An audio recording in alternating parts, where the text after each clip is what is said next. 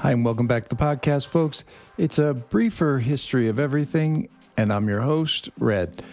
Today, we're going to talk about something, everybody has tried.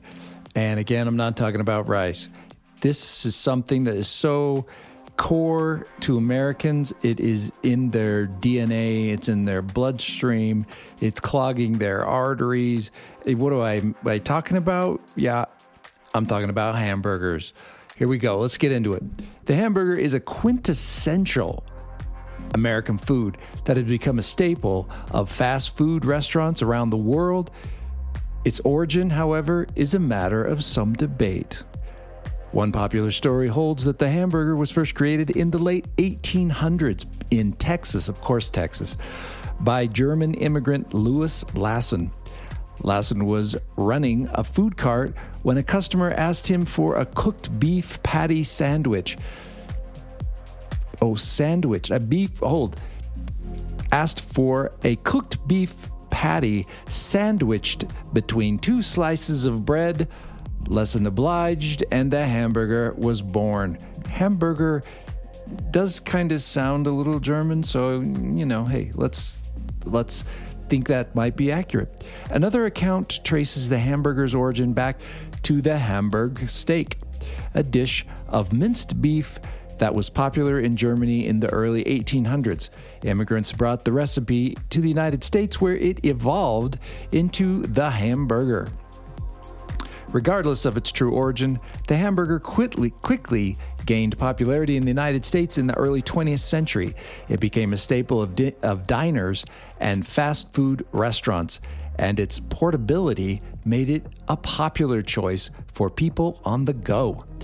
The McDonald's fast food chain played a major role in the spread of the hamburger around the world.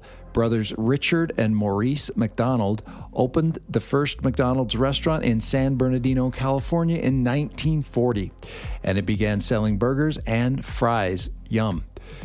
Their system of assembly line cooking and efficient service made their burgers widely popular, and they began franchising their restaurants in the 1950s. Today, there are over 36,000 McDonald's restaurants in more than 100 countries, and the chain sells more than 75 burgers every second. That's 150 that's a lot of hamburgers just in the last few seconds. Despite its popularity, the hamburger has also faced criticism over the years. Some people argue that it's unhealthy. What? No. While others object to the treatment of animals in the meat industry. BS. I grew up raising beef cattle, and they do just fine. As a result, many restaurants now offer vegetarian or vegan versions of the hamburger made with plant-based ingredients like soy protein or quinoa. I've also had a black bean hamburger patty, and I like it. So there are other options. Despite these challenges, the hamburger remains an enduring symbol of American food culture. Whether enjoyed at a backyard barbecue or fast food restaurant, it continues to be a beloved and iconic dish. Thanks for tuning in, folks. This has been an AI Words presentation. See you later.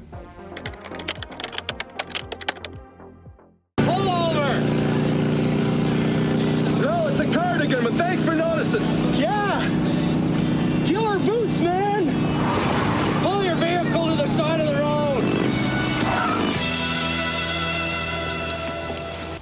License and registration, please. You fellas were going a little fast back there, wouldn't you say? You fellas been doing a bit of boozing, have you? Sucking back on Grandpa's old cough medicine? No, oh no, sir. Oh, no. No, Yeah, well, what's that? That's nothing, sir. Yeah, nothing. Yeah, well, you aware that it's against the law to have an open alcohol container here in the state of Pennsylvania? Come on, give me that booze, you little pumpkin pie haircutted freak. Come on. Sir, no, wait. No, sir, don't. Don't drink. You'd keep your mouth shut if you knew it was good for you, buddy.